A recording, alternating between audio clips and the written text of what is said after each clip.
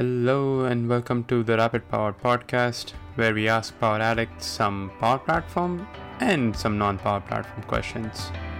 Now, let's get started.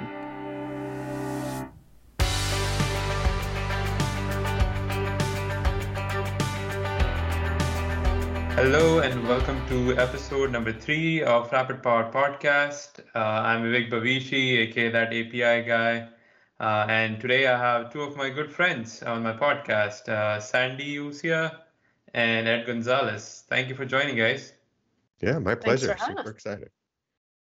So Sandy, you are a co-founder at Enlightening, and you are a technical evangelist at Lightning Tools. Yeah. Sister companies. Mm-hmm. Nice. And Ed Gonzalez, he's a business applications MVP and MCT. So yep, good stuff. Yeah, a lot of good stuff. Mm-hmm. Yeah. All right, so let's get started. We're gonna do 3 Power Platform questions, 3 not so Power Platform questions, and there might be a bit of a surprise in the end. So wait, what? Wait, what? Yeah, right, exactly. Yeah, the surprise might be me hanging up early. We'll find out. Surprise! It will be an actual rapid fire question rather than us preparing for our questions. Take the fifth, but Sandy. It won't be anything crazy.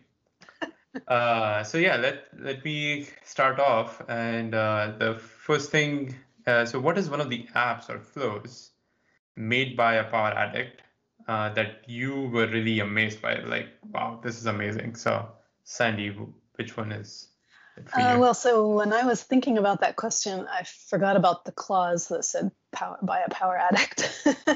I mean, anyone. Yeah, and so the one that I was thinking of, not so much that I was amazed by, although maybe I was at the time, but I would say it has influenced me a good bit, was several years ago when I first saw Greg Lindhorst with Microsoft demo. He was demoing expressions and things in Power Apps, but in a Power App and using a Power App as his slides, and then with the live demo being right in the slides, so to speak. And now that's what I do all the time. I mean, ever since then, that's what I've done in my demos and things that I do for SharePoint Saturday or Microsoft 365 Saturdays and things like that, is use the Power App as my PowerPoint, so to speak. And yeah.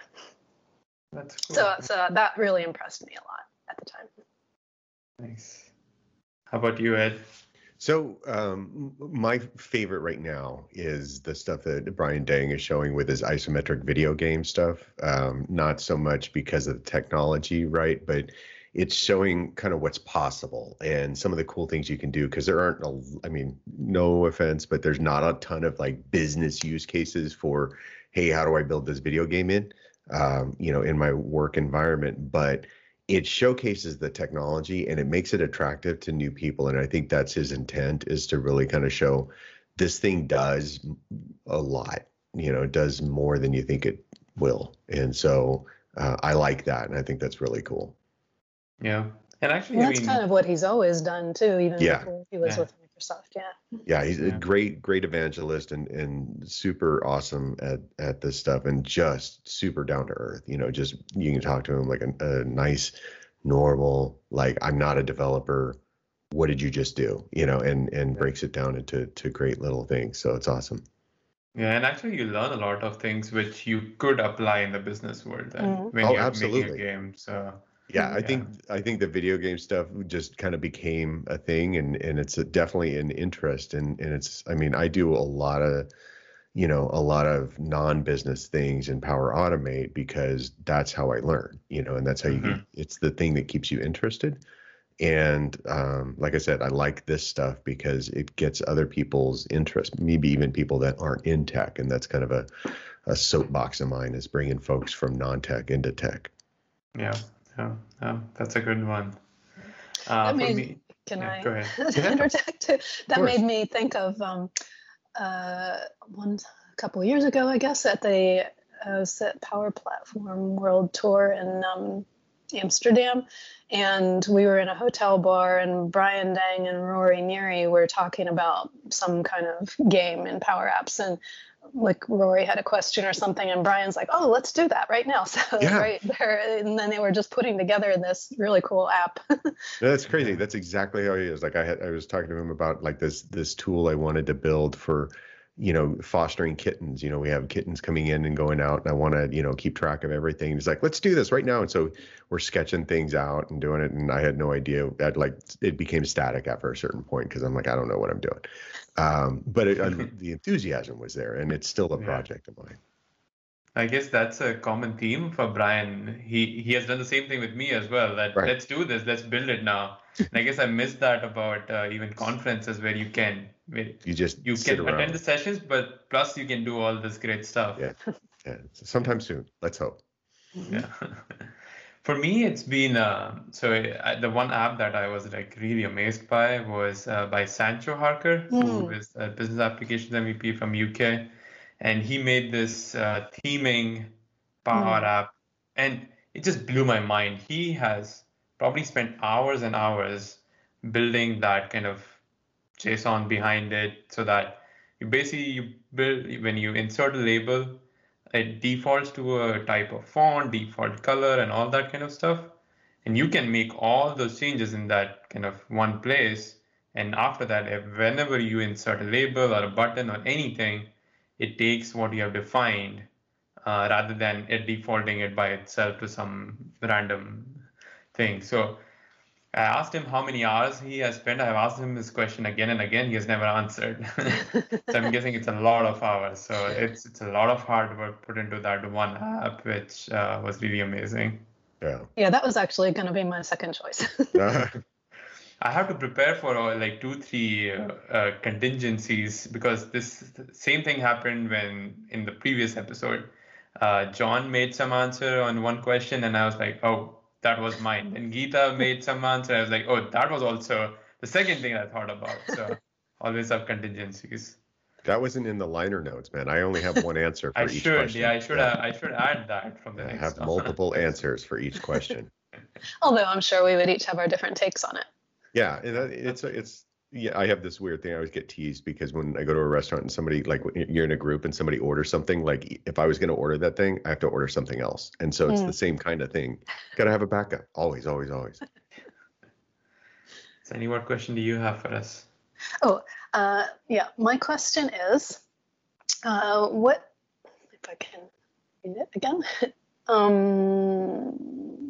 The naming conventions. Yeah. I found it. What are your personal naming conventions for Power Automate flows and actions? So what helps your future self find flows and remember what they do? Who answers this one first? Me? Ed. All right. Yep.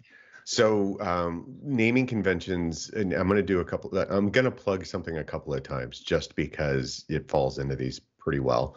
But I've been preceding my flows with dev, test, or prod.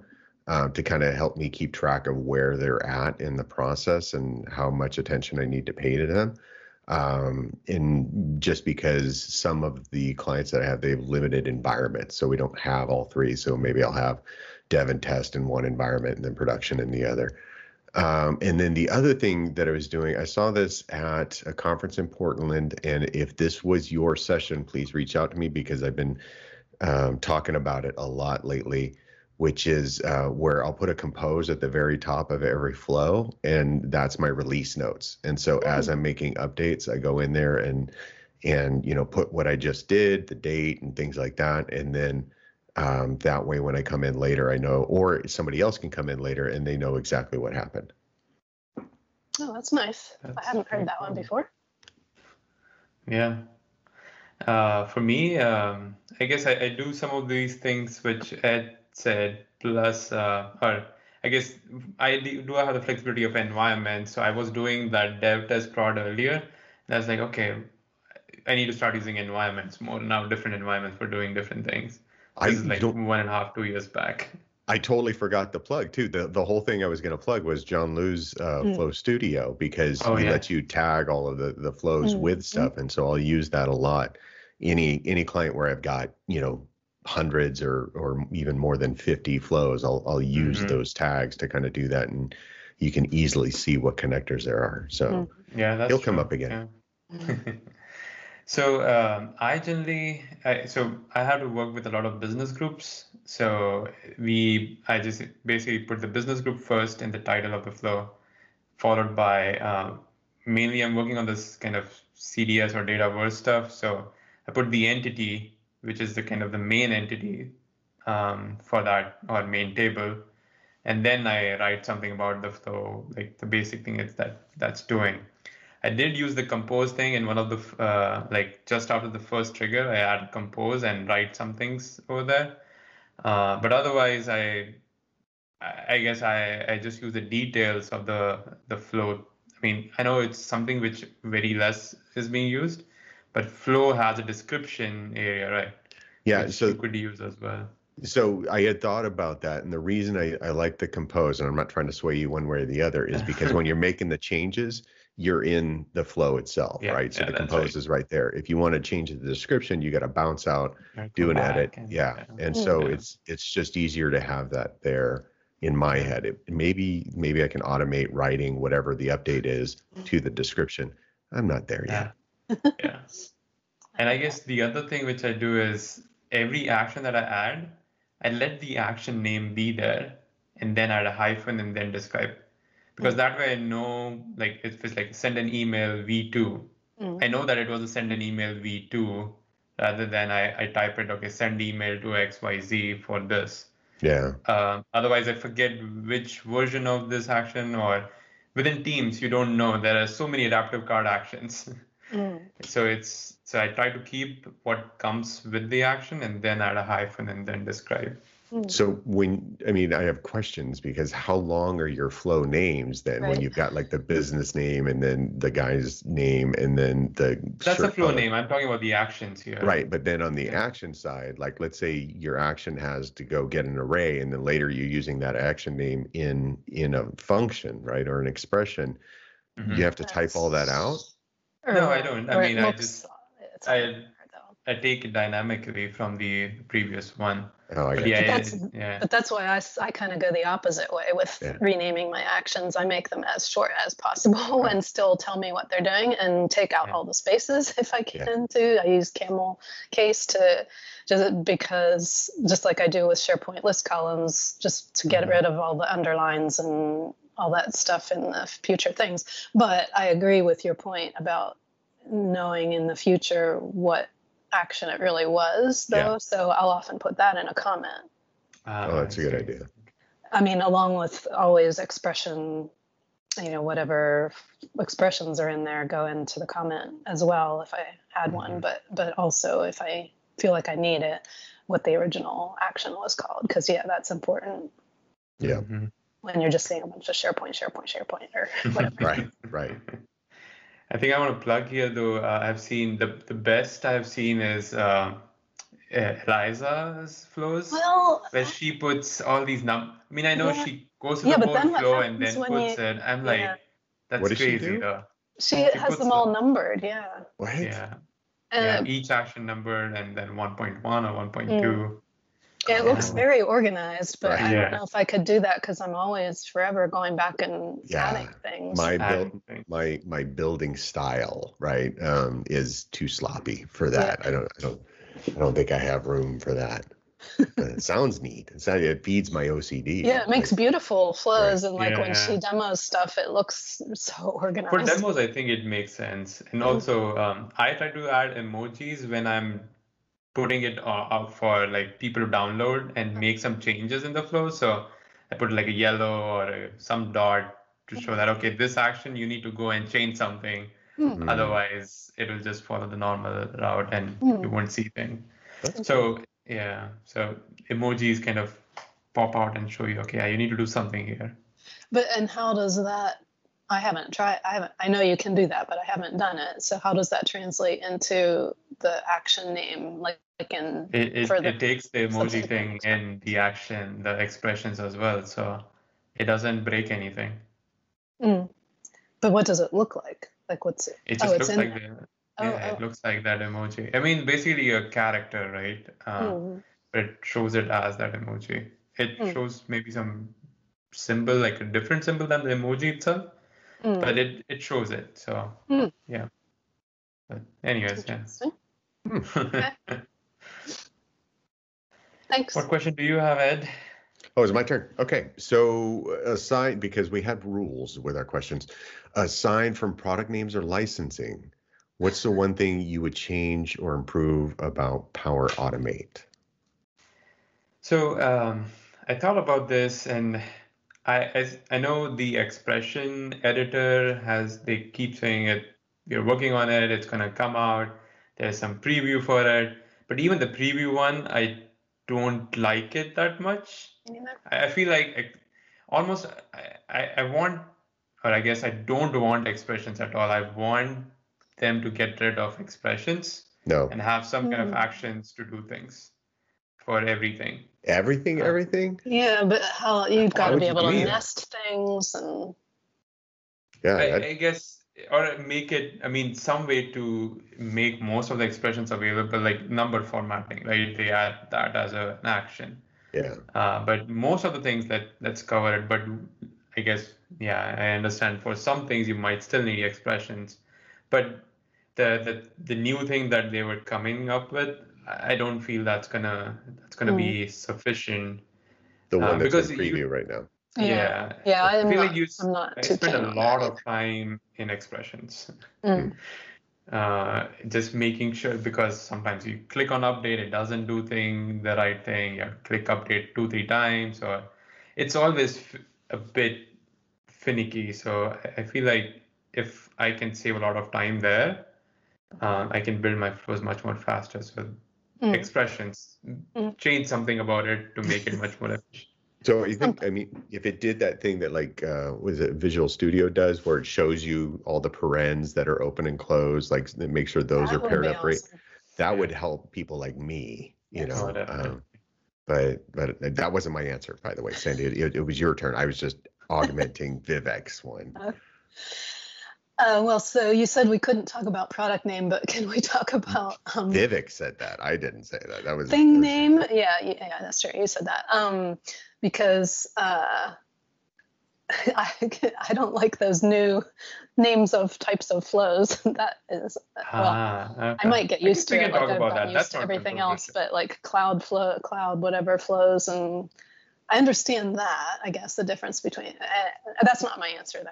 I was just being You're sneaking in two answers. That's good. I like that. You're my so answer punk rock. is I think better error messaging. I know it's a fine line, and we struggle with that as a product company, as Lightning Tools too, to make error messages that help people who understand what they mean, but also are not overly scary or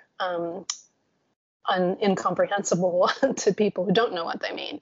And I feel like a lot of the flow errors, although I know they've tried to help more on the help stuff that comes up now with an error, but still, if just yesterday, somebody I was working with, they got a bad request error, and it just looks like something's bad, like they did something wrong, but it wasn't really. I mean, it was easy enough for me to figure out what the error was, but not for them. They didn't know where to start looking, and it just looked like gobbledygook to them. So some way of making those error messages more user-friendly, and maybe some kind of AI, which I guess is what they're kind of working on with that right-hand help. I haven't actually delved into that too much to see if they're giving useful help in those cases, because I've just gone to the error message, but you know what I mean, where it's saying like community things and stuff like that, which is interesting. Oh yeah, didn't you post something about that? Just like it's actually a bot? They just added that new, so if you click on help on any of the actions, it shows up an option to chat with the bot. But again, it basically does the same thing. It gets blogs, articles from the community portal, the forum. Well, anyway, that's my answer. Better error messaging. So one of us, or maybe both of us, meaning Microsoft or myself, has gotten better at this over the last, I don't know, year or two, because when I first started monkeying around with this stuff, it's better.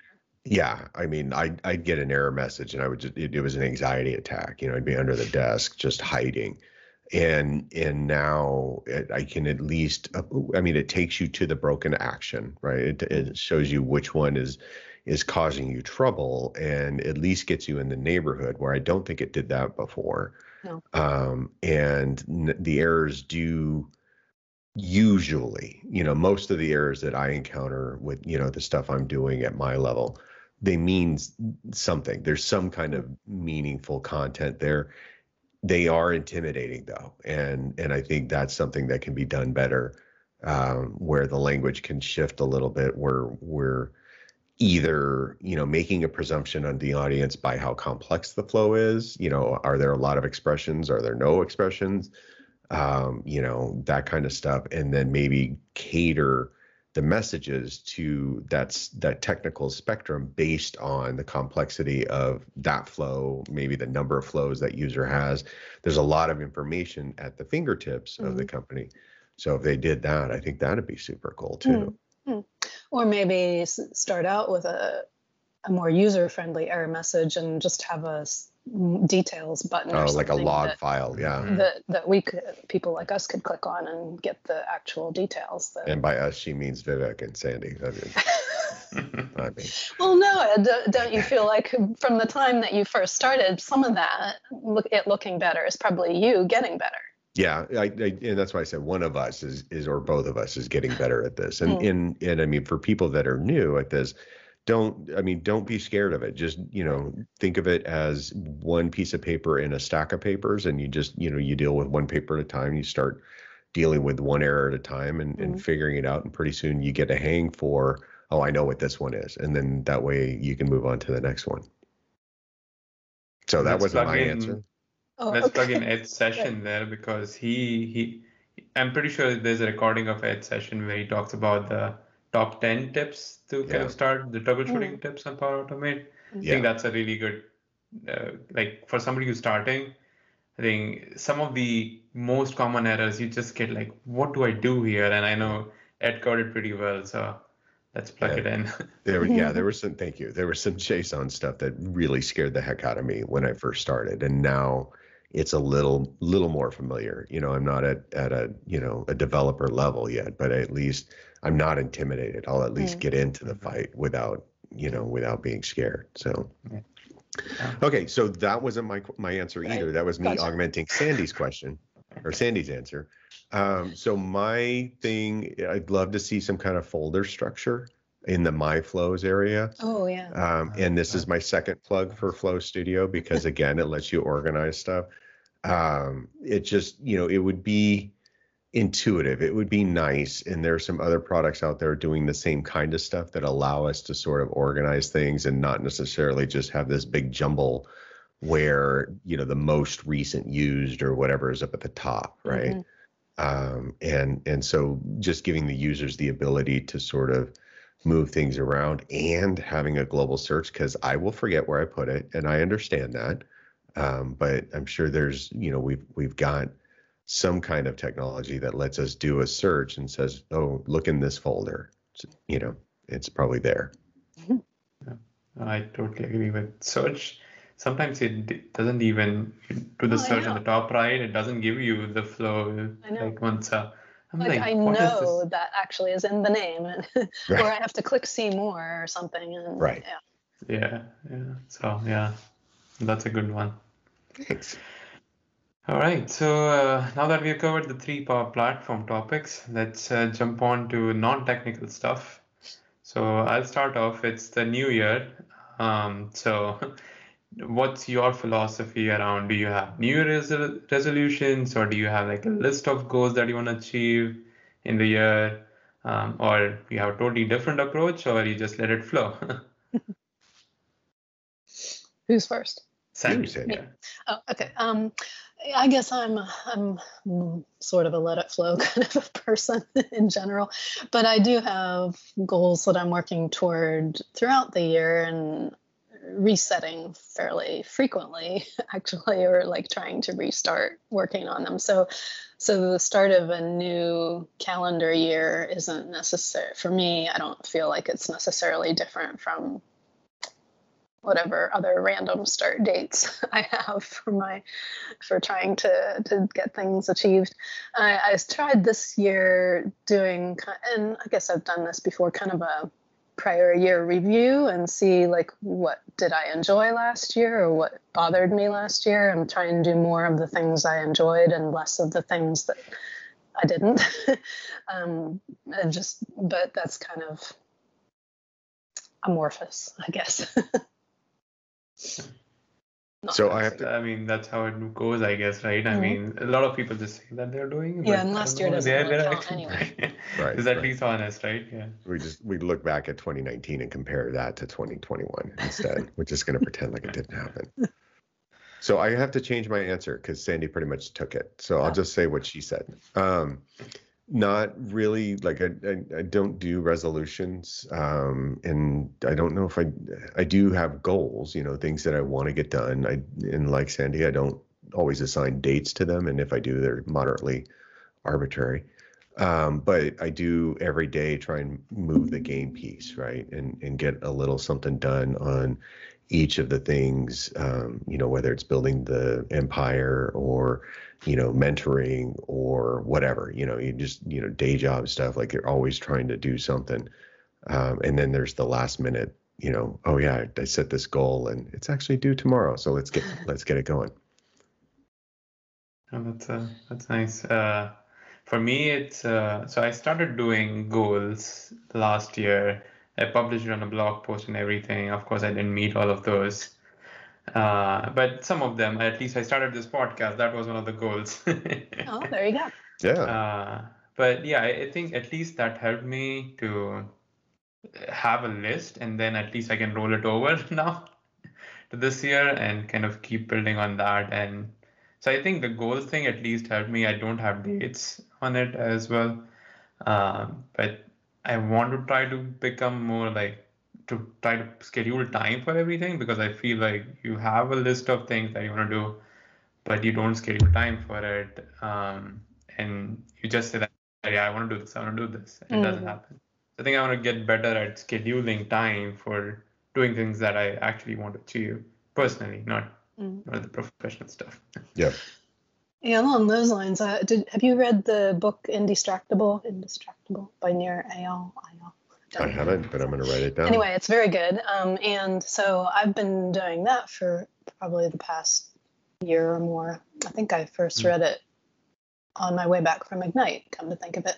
And so it has to do with time boxing and scheduling yourself time, making sure you schedule yourself time for the things that are important to you, just in blocks kind of. And like, think of what percent of your time do you want to spend doing certain things, and then putting that actually on your calendar.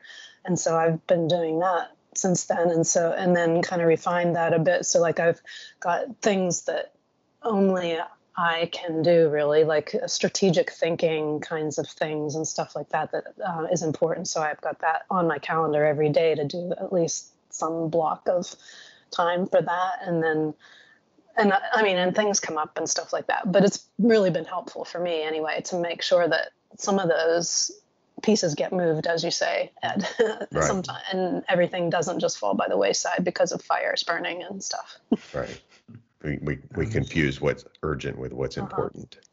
Yeah, true. All right, Sandy, what question do you have?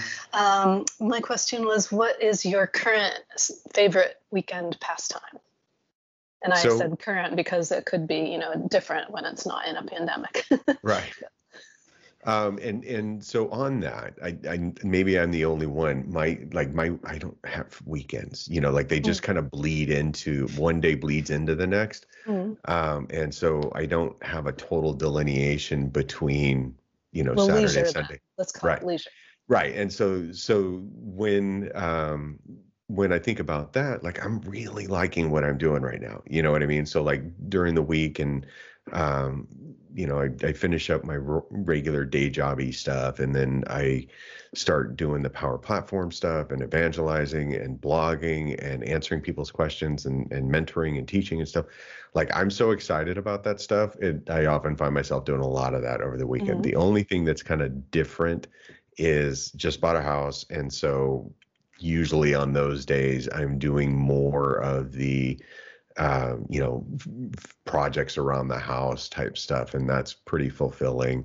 And I also try and stay home a lot more on the weekends because people are spending more time out on those days, and I want to hang out at home. I want to be a hermit for a little bit, a little bit longer. Yeah. For us, it's been board games. So we've been playing. So recently we went to Chicago just to meet. Like basically, we drove from our home to their home and just came back. Didn't do anything else, but we played some board games over there, and it's always good to play with more people these board games. But yeah, we'll enjoy doing that. So even within the two of us, sometimes we are playing I think recently we were playing Azul, which is, I don't know if you guys played that. Pretty interesting one. What kind of a game is that? It's, I don't know what genre that falls into, strategy but of some it's kind? a strategy game. Yeah. So board games, apart from Netflix and Hulu and all that kind of stuff. Right. Well, my favorite is hiking. You see a lot of that. I'd really like to get out into the woods, and luckily I'm in an area that has lots of that.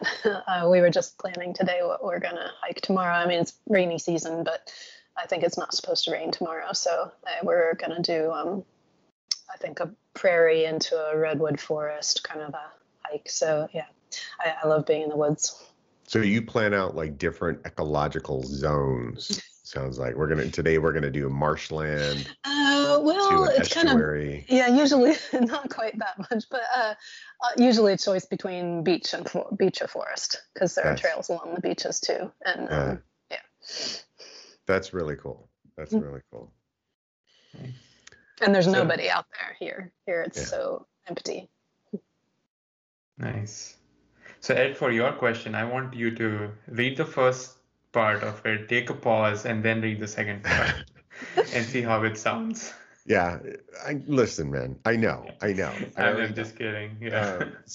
I was trying to find a question that wasn't the typical, right? That wasn't, that kind of got you outside of the, what are your top 5 favorite movies, or stuff like that, the cocktail party stuff. You guys did a great job, and so I knew it was going to have like a high bar to match, right? So with all that build up, thanks, Vivek. My question was, what's your favorite smell? What memory does it remind you of? Sorry, grammar people, but that's how I ended my sentence. And the reason that came to mind was because the olfactory is like one of those strongest connections, right, to memories. And so I'm curious to hear from both of you, when you have that thing, where does it take you instantaneously, right? Yeah. No, it was a good question. Actually, I talked about this to my wife, and we both discussed what's our favorite smell, and I mean, it brings back some good memories as well. So for me, it's so in India, it's there's a monsoon season, right? So it doesn't just rain throughout the year. It onsets around July timeframe. So the smell of the soil for the first rain, I mean, you don't smell it here in US anywhere. So that smell, that kind of is, I think that's my favorite smell. And because it reminds me of, I used to visit my grandma's home every year in the summer. And this home, this in the state of Gujarat in India, where rain doesn't happen very often. I mean, people are waiting for rain to happen, all the farmers and everything. So it's scarce. So people are really excited about it. So we had like a courtyard there. So the first rain, it's the first rain. We have to like get wet into this. And so I have that memory of like some of my friends from nearby. They'll come and we'll just play in the rain and all that stuff. So I think that's my favorite smell, and that's what it reminds me of. And did you enjoy that exercise, sort of going back and reliving those memories and thinking about it? Because you said it doesn't happen here in the US, so you have nothing to draw you back to that moment. So Yeah, so yeah, it's definitely something which, I mean, so for me, going to my grandma's home itself was a big kind of enjoyment Yeah. because it was a different place. And I mean, of course, everyone likes their grandmas. Right. Kind of they spoil you. So yeah, it was that plus just being in that place. I just enjoyed being at my grandma's home that much. So yeah, that kind of associated with the smell as well. That's really cool. What about you, Sandy? Actually, a little similar. I was thinking the smell of woods, Yeah. and but as you were talking, Vivek, I was thinking, well, why exactly? I mean, I've spent a lot of time in the woods. We used to go backpacking a lot, but actually further back than that because my family home was in a pretty big wooded property, and my sisters and I just spent all day every day in the woods in the summertime playing, like our Barbie dolls. Our Barbie dolls went on adventures in the creek and did whitewater rafting and things Nice. in the woods. And so maybe it's partly that I love just being there, and all the woods smell different too. Like, I mean, obvious. So that was Western Pennsylvania woods, Right. but here, the redwood forests smell completely different. But still, it's a forest smell.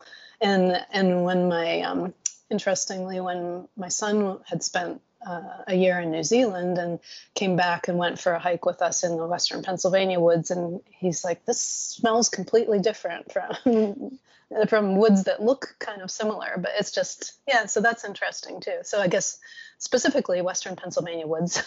Oh, that's really Nice. cool. It's funny to me because both of your answers were very earthy and very natural, right? Mine's the complete opposite, completely chemical. I used to do, and we'll eventually get back into doing Krav Maga, which is kind of like a martial art. And every now and then, like I'd spar with this person and I'd get this, like, not necessarily a memory, but a feeling, right, of being transported, if you will, back in time to, I'm 4 or 5 years old and just feeling kind of safe and warm and stuff like that. And it took about 2-3 times to really nail this down, where I'm trying to figure out, what is that smell? What is it? At first it took me a bit to figure out that it was a smell that was causing this, and 2, to narrow down what the smell was. And I don't know what application they were using, but it was Mr. Bubbles, the bubble bath smell. And so that would, like, whatever they had, like a perfume or whatever they were wearing, reminded me of Mr. Bubbles, took me back to being 3, 4, 5 years old, in the bathtub, warm water, bubbles everywhere, little hair in a mohawk or whatever, whatever we did as a kid. And it was just so odd to me that it was instantaneous almost. It's just like the moment I went in and got close enough to smell that, I was like, I'm back in that moment, and I didn't know why. And that's why that always kind of sticks with me, So maybe. Do you still take bubble baths? Oh, maybe that's it. Yeah. Not, TMI, Sandy. Well, that's a different podcast. This was a really good question though, and I mean, definitely took us back to our memories, and so yeah. Yeah, it's fun to go back to those places every now and then, even if you don't get the reminders from the scent. Yeah. So, have somebody send you some earth and water it, from India or something, and then that way you can at least get a piece of it. Right. Yeah. So time for a bonus question. No. So gotta go. Time's up. As we are recording on a Friday, what's your go-to drink, Sandy? Oh, gin and tonic, specifically Hendrix and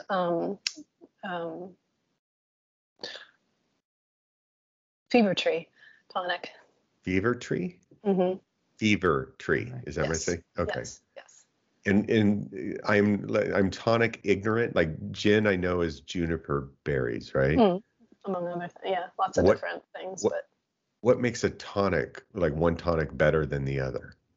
Well, a tonic is quinine, or quinine, or however you pronounce that. Right. But is that what they use for malaria? What is that? Yeah, Okay. Because I think that's why they were invented, actually, gin and For tonics. malaria. Interesting. In India. Wow. Okay.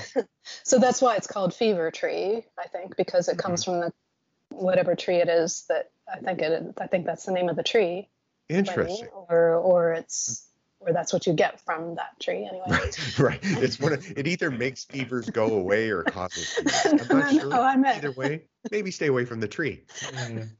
But anyhow, but I like the fever tree tonic because it's just kind of crisp and fresh. It's not overly sweet. Some tonic waters are like Canada Dry or something. It just seems too sweet to me. Yeah. But I just like I like that.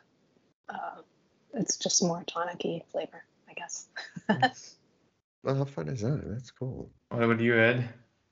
So for 100 years, my go-to was like Captain and Coke. I just always went with something simple because if I got too weird, you'd go to like some of the clubs I went to, they just didn't have top shelf stuff. I mean, that's the crowd I run in. But I'm back training again, and so not drinking a ton, but I'll just have a beer every now and then. Still enjoy a cocktail, but what I'll do typically is, find out whatever the specialty, the specialty, not the special. If there's something that really, they take pride in, they really enjoy, then I'll try that. When you can go to a bar, that is. Oh yeah. I'm going back in time because remember last year didn't happen. We're back right. in 2019. I was in Flagstaff, and they brought a drink out where the glass was over cinnamon bark that was burning, so it was smoking. So the glass was being smoked as they brought it out, and then they, you turn it over and they pour the drink in, and the drink had different kinds of rum and these candied cherries at the bottom of it, and it was just such a delightful presentation and a cool experience, and it was a yummy drink in that too. But I do miss those places, so please come back, wear masks so we can all do things again soon. Yep. So sorry, I'm off my soapbox. Vivek, what's your drink? Mine is a Blue Moon. So yeah, that's probably what I'm gonna grab right now after this. Yeah, I got one more meeting, and then we're doing, and we're opening a bottle. So Blue Moon, it's a pale ale, right? Yeah. Yes, it is. Yes. Nice. I think isn't it sort of a wit beer? Yeah. A Belgian wit? I know nothing about beers. Belgian. Belgian. Yeah. I think Sandy's the beer aficionado. Yeah, I do. I mean, beer, I especially enjoy craft beer, but I thought when you said drink, I was thinking spirits. And so spirits, it's gin and tonic. Otherwise, it's craft beer. Yeah. Yeah, I'm new to beer. So Sandy, if people want to follow your whatever you're doing currently, where do they follow you? Best place is Twitter, really. So Sandy Yu on Twitter, that's where I'm most active, I guess I would say. And I usually retweet Lightning tools and Lightning stuff, so then you can find me there too. Nice. How about you, Ed? How are you working? Yeah, so on Twitter, Powered by Ed G is the best place to find tech-related stuff. Same handle on Instagram, but that's all pictures of the grandkid and aviation and kittens. So maybe just do the Twitter stuff. Yeah. How about your latest podcast? So, okay, thanks for the plug. New podcast that I'm doing with Ashley Rogers. It's called Insert Home, and the whole point of that one is to get we're going to have different people on each time and talk about their story into tech. A lot of folks have the impression, especially if they're sitting outside the tech universe, that that we are all born and bred for this, and we all dream of sitting behind a keyboard since we were little. And oftentimes that's not the case, right? And so getting to know the person and their individual stories opens doors for people and lets people know outside of tech that this is a welcoming place, and there's room for you here no matter where you're at. And if you have aspirations of being in the industry, we'll help you out. And along with that, we'll chat about some social issues and things like that, obstacles that people encounter, and things everybody can do to make the industry a little bit better. Oh, nice. Thanks. Yeah, I'm I'll have to looking take a forward to listen. it. I think you just released your first one, so Yep, first gonna listen episode's to out it there. right after this one. Thanks. All the usual channels except Apple. Sorry, I'm learning, but it's out there on Spotify and some other places. But it's called Insert Nice. Home. Cool. All right, thank you for listening to us today. Don't forget to subscribe to the podcast on anchor.fm/rapidpower. It's available on all the podcast platforms, including Apple Podcasts. Including Apple. Yeah, you're better than me. Like we already established that. Yeah. All right. Thank you, everyone. Thank you. Thank you for listening to us. Thank you. Thanks. Bye. Bye.